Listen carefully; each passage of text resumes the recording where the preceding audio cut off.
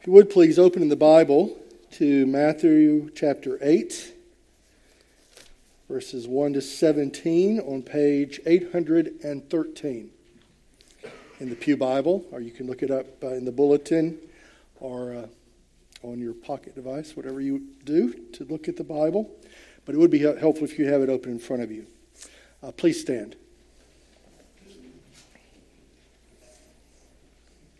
Matthew chapter 8, verses 1 to 17. When Jesus came down from the mountain, great crowds followed him. And behold, a leper came to him and knelt before him, saying, "Lord, if you will, you can make me clean." And Jesus stretched out his hand and touched him, saying, "I will, be clean." And immediately his leprosy was cleansed. And Jesus said to him, "See that you say nothing to anyone, but go show yourself to the priests and offer the gift that Moses commanded for a proof to them." When he had entered Capernaum, a centurion came forward to him, appealing to him, "Lord, my servant is lying paralyzed at home, suffering terribly." And Jesus said to him, "I will come and heal him." But the centurion replied, "Lord, I am not worthy to have you come under my roof. But only say the word, and my servant will be healed. For I too am a man under authority, with soldiers under me, and I say to one, 'Go,' and he goes, and to another, 'Come,' and he comes, and to my servant, 'Do this,' and he does it." When Jesus heard this, he marveled, and said to those who followed him, "Truly I say to you, with no one in Israel have I found such faith. I tell you, many will come from east and west and recline at table with Abraham, Isaac, and Jacob in the kingdom of heaven, while the sons of the kingdom will be thrown into the outer darkness. In that place there will be weeping and gnashing of teeth." And to the centurion Jesus said, "Go, let it be done for you as you have believed." And the servant was healed at that very moment. And when Jesus entered Peter's house, he saw Peter's mother-in-law lying sick with a fever. He touched her hand, and the fever left her, and she rose and began to serve him. That evening they brought to him many who were oppressed by demons, and he cast out the spirits with a word and healed all who were sick. This was to fulfill what was spoken by the prophet Isaiah. He took our illnesses and bore our diseases. The word of the Lord.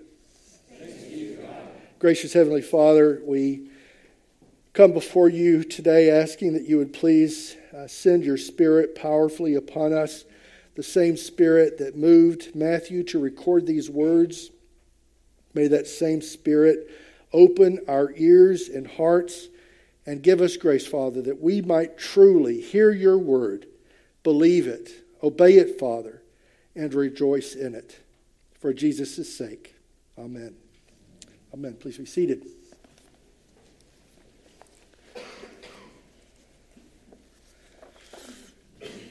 Well, you attend a church that practices expository preaching when you celebrate changing pages. It's taken us months to get to page 813. It's taken us months. We have, of course, considered Jesus' birth. We've looked at his call to his first disciples. We've read about his temptation in the wilderness, and we've considered the Sermon on the Mount, the most famous sermon ever preached. This morning, we're going to turn the page and look at what happens next. What happened when Jesus walked off that mountain? He was on a mountain. It's called the Sermon on the Mount here for a reason. He was preaching like Moses preached on a mount.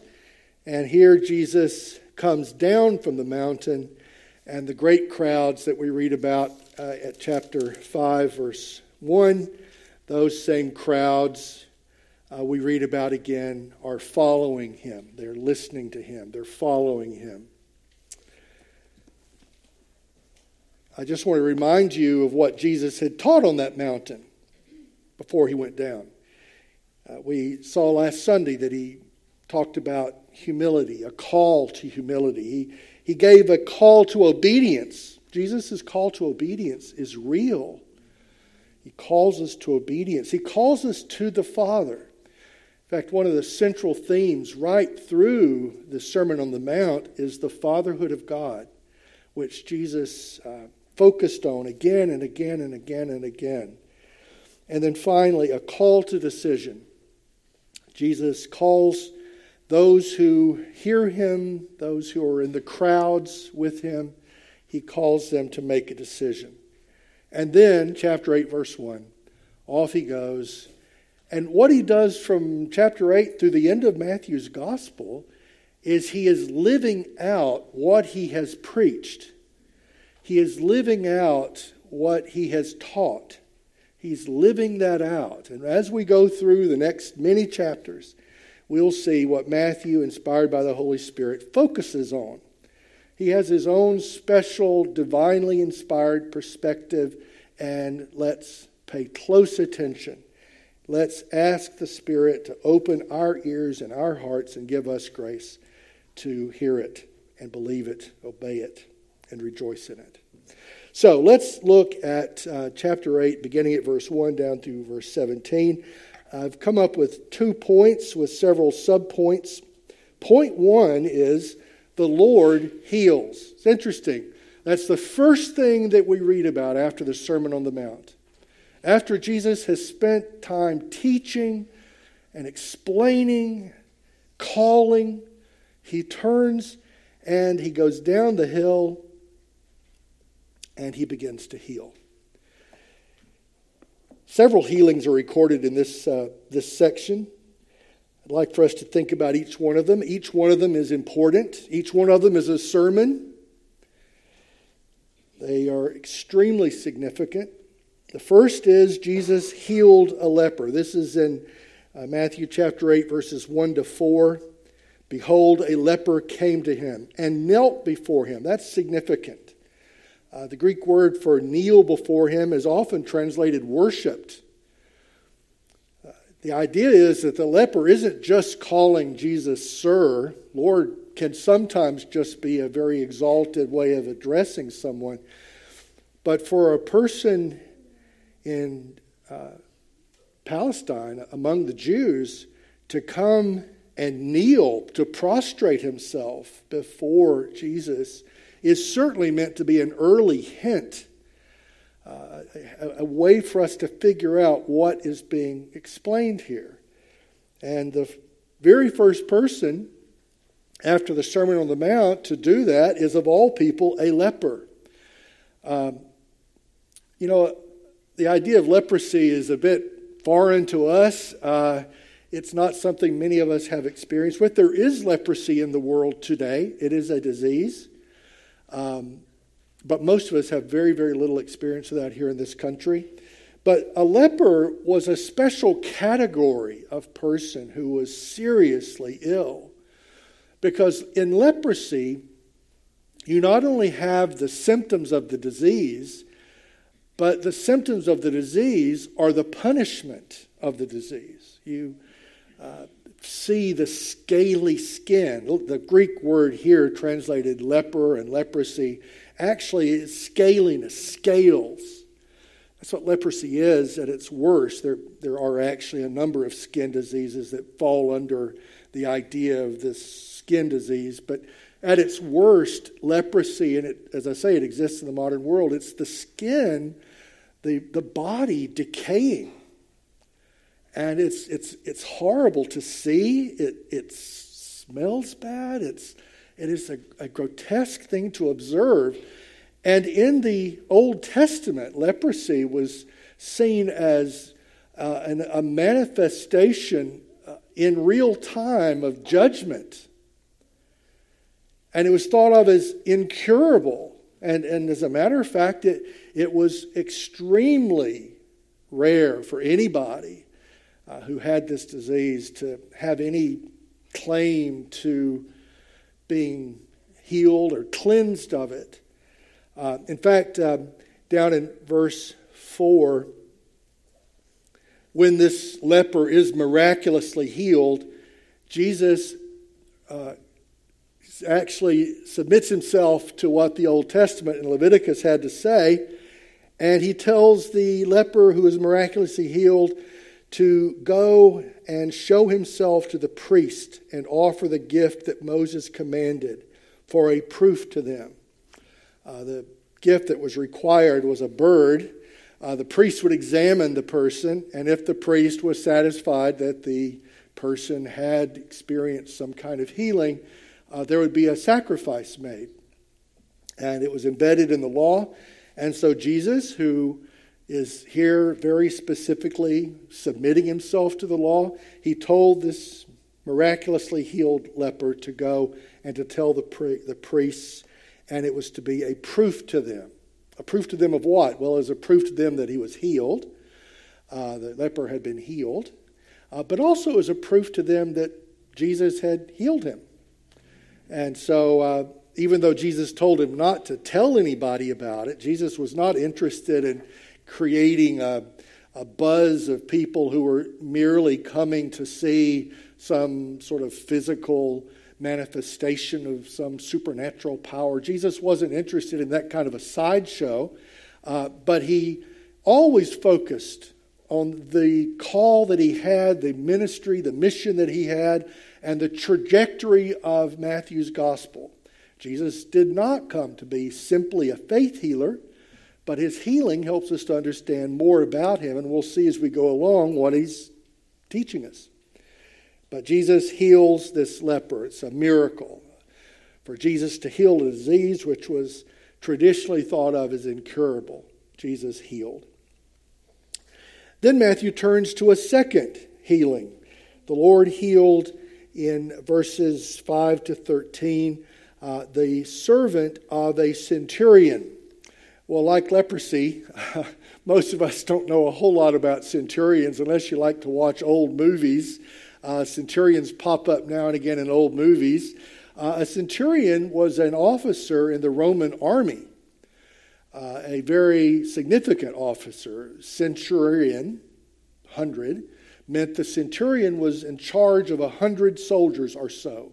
Some groups were a little larger, some were a little smaller, depending on what the centurion was responsible for, what the job of the centurion was. Based on that, the number of soldiers entrusted to the centurion might matter. The picture is of this centurion. This centurion had been posted to a very, very difficult part of the world. And no doubt he was a man of great strength and conviction. Imagine some military person in your life, someone that you've looked up to and respected. And I think that's the kind of person we're meant to see here. The other thing about a centurion was he would have been a Gentile. He was not Jewish. Now, Mark tells us that this particular centurion was well respected by the Jewish community. He had done kind things for the Jewish community, which was not typical of centurions or anybody in the Roman army. But this particular centurion had the respect of the local community, but he was a Gentile specifically. He was not a member of the Jewish covenant community. That is huge. That is huge. If there's anything more huge than Jesus healing a leper, here Jesus interacts with a Gentile. And in fact, some of the things Jesus is going to say about this Gentile have to be the biggest exclamation points to this point in the story. Just read it along with me. Look at verse 5. When Jesus entered Capernaum, that was a Roman center, as well as an area where there were a lot of Gentiles in Capernaum. A centurion came forward to him, appealing to him, Lord, there's that word again. Again, just a hint. Just a little hint. I'm not saying it's a full-blown understanding of the lordship of Christ, but here's yet another hint. Lord, he says, my servant is lying paralyzed at home, suffering terribly. This Gentile brought this servant whom he cared about, apparently brings that need to Jesus.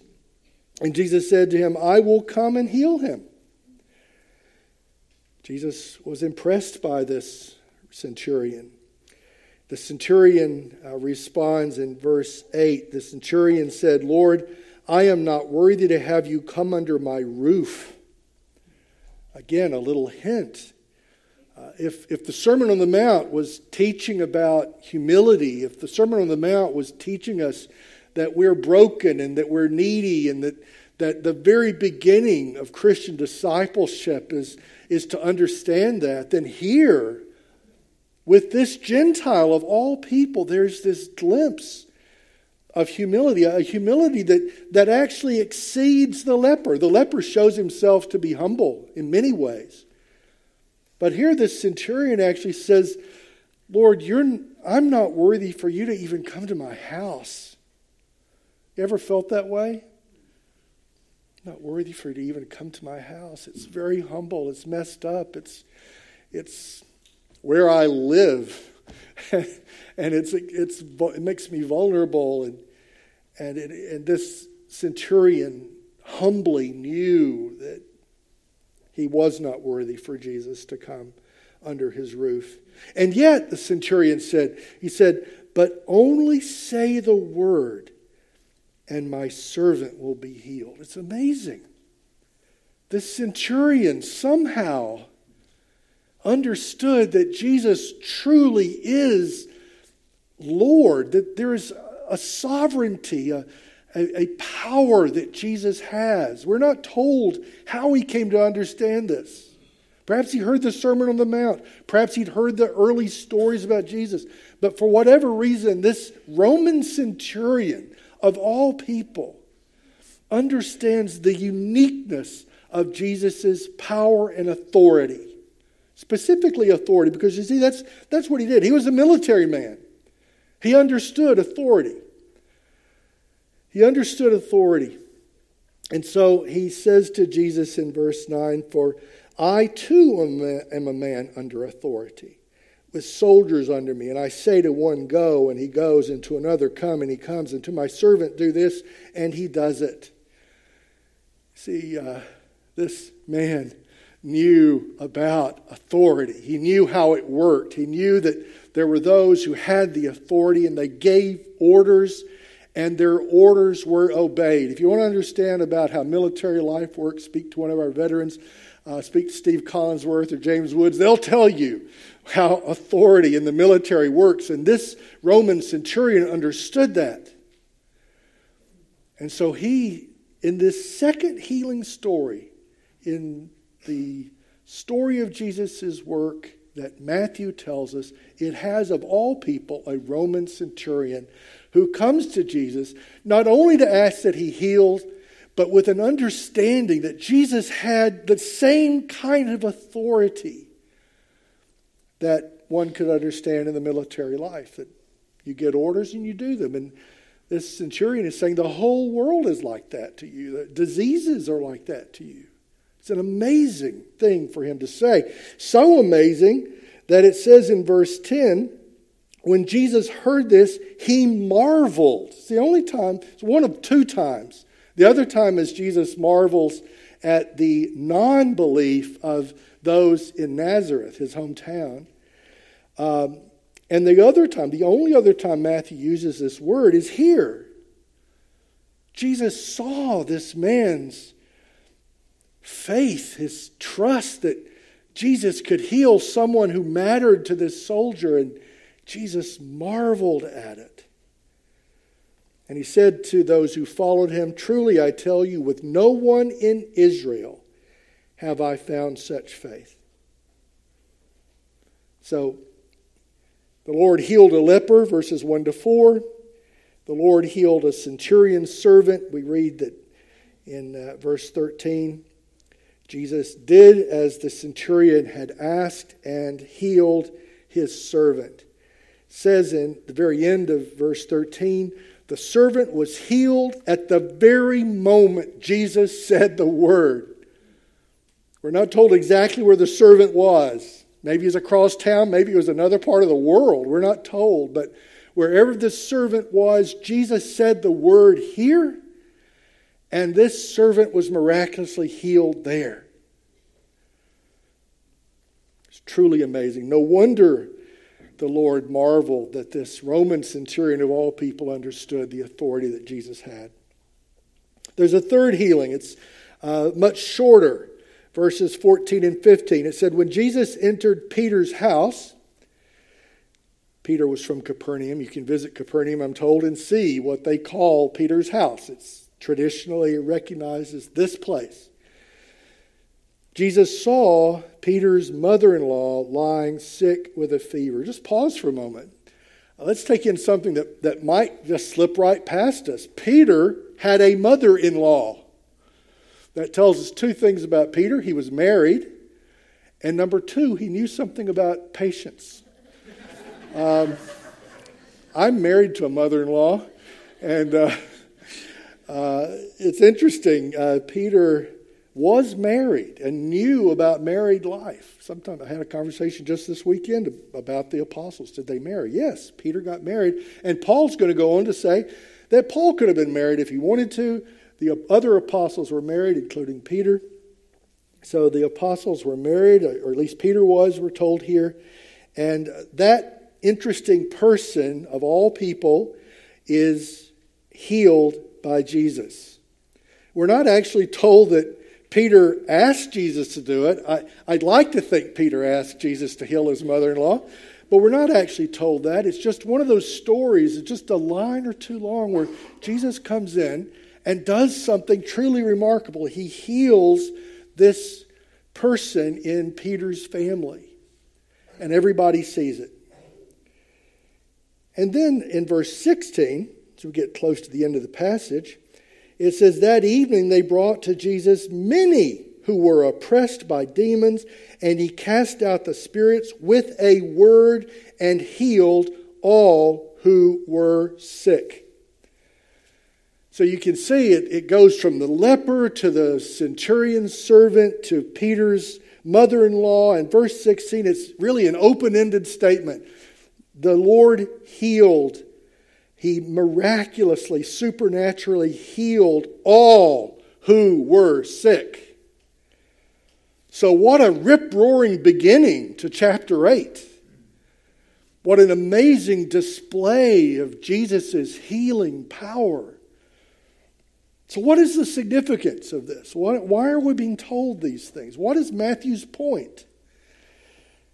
Well, I think he's been very clear, actually. Let me suggest 3 reasons that this is very significant, that the Lord's healing is very significant. We're going to go on to see other healings. But why does Matthew begin here with the idea of healing? Well, first, there's significance for the physically ill. One of the things Matthew wanted us to know, one of the things the Old Testament wanted us to know, was that the Messiah, the Christ, the coming one, would have this power to heal. So Jesus here, at the very beginning of his ministry, as he leaves the mount where he's been teaching, as he begins his path from the mount where he taught the sermon to the mount where he would die, Jesus shows himself to be Lord over sickness and illness and all the things that make us unwell. Jesus had that power, and it's very significant. It's evidence that Jesus fulfills the Old Testament. That's important. But the reason it's important that it was in the Old Testament is that it also shows the love and the compassion of the Lord Jesus. He came and he hung around with sick people. He cared about them. As he made his way to the cross, he stopped again and again and again to engage with someone who was physically unwell. I get that. You know, being physically unwell is one of the worst things. It makes it really, really hard. The longer you live, the more likely you are to experience illness. Of course, some people start out their life understanding illness. But if you live long enough, you will experience the kind of thing that we see here in Matthew chapter 8. You will experience physical illness. Perhaps it'll be something you can take medicines and get better, or perhaps it'll be something chronic that you have to struggle with a long time, like we see in some of the healing stories. We're told some of these illnesses were lifelong.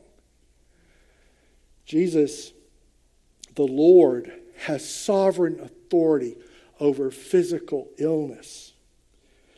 I want to draw your attention to the prayer notes. If you look back in the prayer notes on page 11, we prepare these every week, and we've been working on this, the session, and I put together this idea of being more proactive about prayer. We want to grow as a praying church. We want to be a church that prays for one another, and we are going to be praying for one another in every aspect. We're going to pray for financial issues and relational issues, and I want you to know we are going to pray about health issues.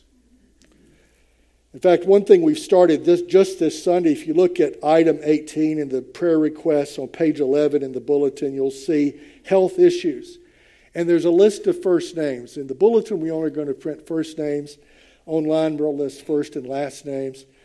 But we want to encourage people, not only during the service, but during the week, to pray for those among us who are experiencing physical illness. It matters to the Lord. Surely it matters to us. We don't go rushing on, pretending it's unimportant. It's very important. And there's nothing that physically gets our attention more than being physically unwell. And so a little nod to what Matthew is teaching us here is that we're going to lift up, and we want to encourage you, please, to lift up to the Lord those among us who are physically unwell. You'll notice it's just names in that one line. As we receive specific prayer requests, we'll be more specific. But we're listing names here for people who haven't asked in a while. But we happen to know they need our help, they need our love, they need our prayers. And as we seek to live out the Lord Jesus' call to the church, we will pray for the physically ill, because, brothers and sisters, He healed then and He can heal today. Sometimes He uses doctors and nurses and therapies. Those are His gifts to us as well. Sometimes that's the way He chooses to heal. Sometimes He heals by His own divine supernatural intervention. I will raise my hand and say I have seen people healed who the doctors said could not be healed. I've seen it. It is true. The Lord Jesus can heal as He sees fit. And it's with doctors or without doctors. He can do it. But thirdly, the Lord heals all sickness eventually. See, it's just a matter of timing. We get very excited about the healing that we get to see and rejoice in. But when any Christian with any disease closes his or her eyes in this life, they will open their eyes, fully restored, preparing for the great day when Jesus comes and the body is completely healed as well. But they wake up in the new life of eternity with Jesus and with God wiping away our tears. So the Lord physically healed the physically ill, and there's great significance to that. It helps us know who Jesus is. But also, there's significance for the Gentiles. The Jews called Gentiles dogs, at least behind their back. sometimes in public. They didn't have a high regard for the Romans. And there was a reason for that. The Romans occupied their land. The Romans were just one of successive authorities, empires that had come sweeping in and put their people into oppression and submission. And it was embarrassing and shameful. And the Romans were often not nice to the Jewish people. So there's a reason that the Jews did not like the Romans. But there's also another reason. The Gentiles were unclean. They had all these weird things they did. They ate pork. Well, you may not think of that as very weird. But to a Jew, it was violating the law. It was unforgivable. It was something that kept a good Jew from actually developing a close relationship with a Roman, a Gentile. Well, right out of the gate, the second healing we're told about, Jesus encounters a Gentile. And how did Jesus deal with the Gentile? Well, that has great significance if, like me, you have Gentile roots. My ancestors were off worshiping trees and rocks about this time. Yours may have been as well. And I am so grateful that Jesus, on his way to Calvary, stopped and interacted with this Roman centurion. And that in God's mercy, this Roman centurion, by the work of the Spirit, in whatever way the Spirit worked, this centurion gave voice to faith that Jesus recognized, and he was amazed by it. And he heard the prayer of this Gentile. And the second healing we read about in Matthew's Gospel here in chapter 8 and onwards was the healing of a Gentile servant, probably, of a Gentile centurion soldier. That is enormously significant. One of the great concerns of Matthew was writing a gospel primarily to Jewish people who had Jewish backgrounds. It's not insignificant that the second healing in the Gospel of Matthew is a Gentile. I mean, there's hardly anything that could be more eye-opening. There's one thing that could be more eye-opening. We're coming to that. There's hardly anything more eye-opening than a Gentile experiencing what happens here in Matthew chapter 8. And we're going to go on to see how the Lord has a plan for all the nations. So there's great significance for the physically ill. There's great significance for the Gentiles. But as I said, those are nothing compared to the third point. Because you see, the ultimate significance of the Lord's healing, the cleansing, is the significance for all who are unclean. Everybody. It's, I think, very important that this section concludes with this description of just this crowd of people. We're not really told anything about them. We're just told that they were brought to Jesus. They were oppressed by demons. You know, that may sound like superstitious, ancient world ways of thinking. But if you've ever been sick, you know what they're talking about. It's oppressive. And so there were all these people brought to Jesus, oppressed. And what did he do? He cast out the spirits with a word and he healed all who were sick. And then notice in verse 17, at the end of this section, Matthew backs up a bit. And he tells us the significance of Jesus' healing. It's not just for the physically ill. It is for them, but it's not just them. It's for the Gentiles. Gospel truth for the nations. It's true, it's important, but it's not all. The third thing begins in verse 17. Matthew says, this was to fulfill what was spoken by the prophet Isaiah. He took our illnesses and bore our diseases. He doesn't say they're the physically ill, the Gentiles. Boy, I'm glad Jesus did something about them. They're awfully unclean. Lepers and Romans, they're awful. Boy, do they need God's help. But what Isaiah saw and what Matthew sees and what Jesus sees is that all of us need healing and need cleansing. We are all sinners. We're all broken. We're all in need of Jesus' healing power. And you know what? The leper knows that. The centurion, by God's grace, knew that. But you know what? A lot of us don't. We don't stop to think, wait a minute, Jesus heals me? I'm not sick.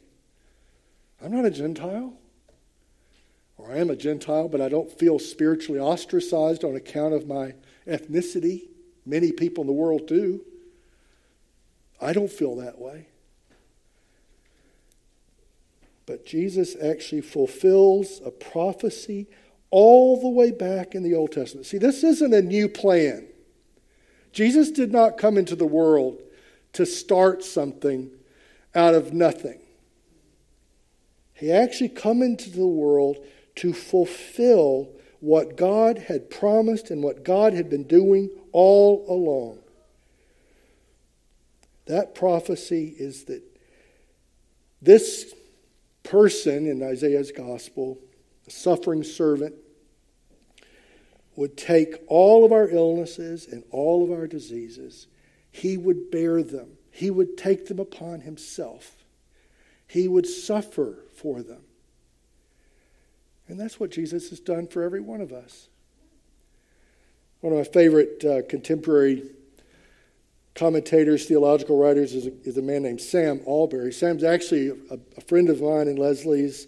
We've known him for years. I visited in his home. He actually preached at Tim Keller's funeral, if you're a Tim Keller fan. Sam Allberry was the preacher. Well, this is what Sam had to say about a parallel passage in Mark's gospel. Exact same story, I believe. This is what Sam had to say. This is what Jesus does with the uncleanness of those who come to him as this leper did. Rather than withdrawing in disgust, he draws near and reaches out to us. The word in the passage is stretches out. He stretches out to us. He moved towards us. He moves towards us, not away from us. Jesus knows our brokenness, but he reaches out to us. He stretches out to us in love and mercy to heal us and to cleanse us of our uncleanness. And one of the ways he does that is by helping us to know how sinful we are. We don't compare ourselves to other people sitting around. Well, I'm better than this person, I'm better than that other person. I haven't murdered anyone this week, so I must be better than some people. No, the standard Jesus set in the Sermon on the Mount is God. We like it way down here. That's where we put the bar. Jesus puts the bar way up here. And compared to the holiness of God, brother, sister, you are a sinner and I am a sinner. I am broken. I am unclean. And Jesus stretches his arms out to us to bring us to himself, to bring about the cleaning, the cleansing that we desperately need. Well, that's quite a story. That's the first thing that happens. This, what is it, a day or two? I don't know. Seems like it's one day, from the morning when he leaves the mountain to the evening when he's with Peter's mother-in-law. Maybe one day, he, in one day, sets the agenda for everything he's going to do. Because on this day, chapter 8, he heals and he bears the transgressions, the illnesses, the diseases. And on the Mount of Calvary, he does it on the cross. It's what he came to do. Well, let's bow our heads and pray that God would draw near to us, that he would help us to be witnesses, that he would help us to be missional in everything we do, that all of it would point towards Christ, our healer and Lord.